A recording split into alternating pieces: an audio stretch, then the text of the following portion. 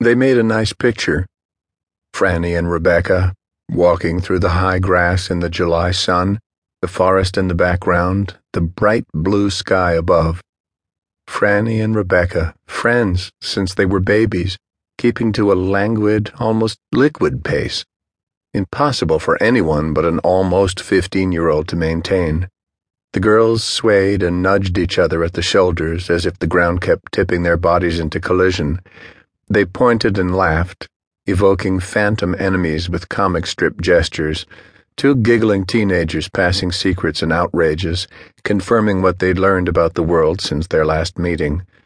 Franny wore the short shorts Joseph hated, and the shirt with too much V at the front, but he'd kept his mouth shut, obeying the self-imposed 72-hour no-nagging policy in effect since they'd boarded the train that morning.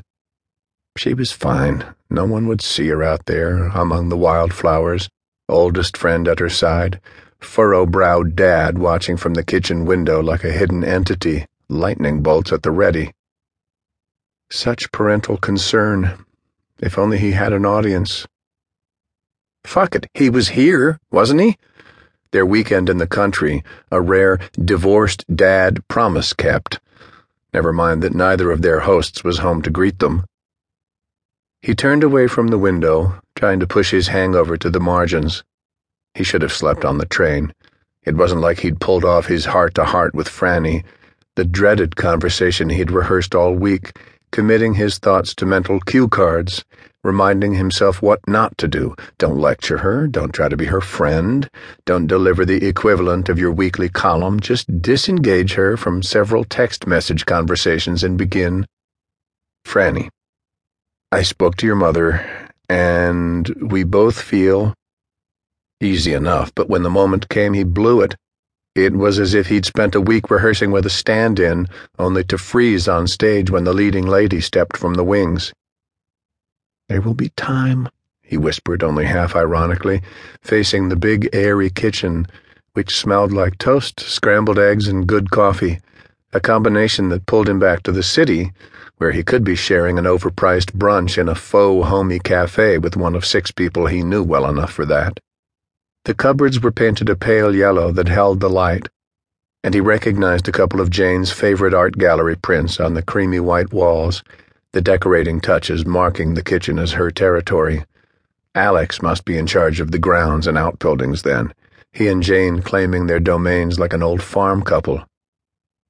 Joseph walked over to his wheeled suitcase and launched a quip into the empty kitchen.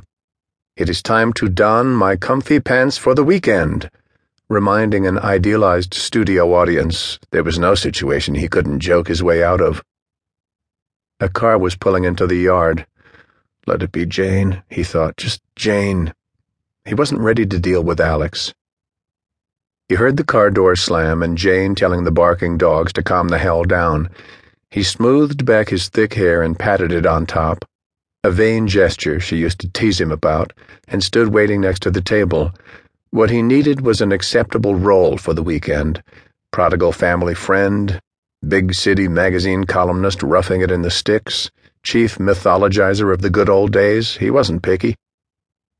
The front door flew open, letting 2 huskies into the narrow sunroom outside the kitchen, where they growled and leaped with such exaggerated abandon that he saw them for a moment as 2 children who'd found a pair of wolf skins to play in.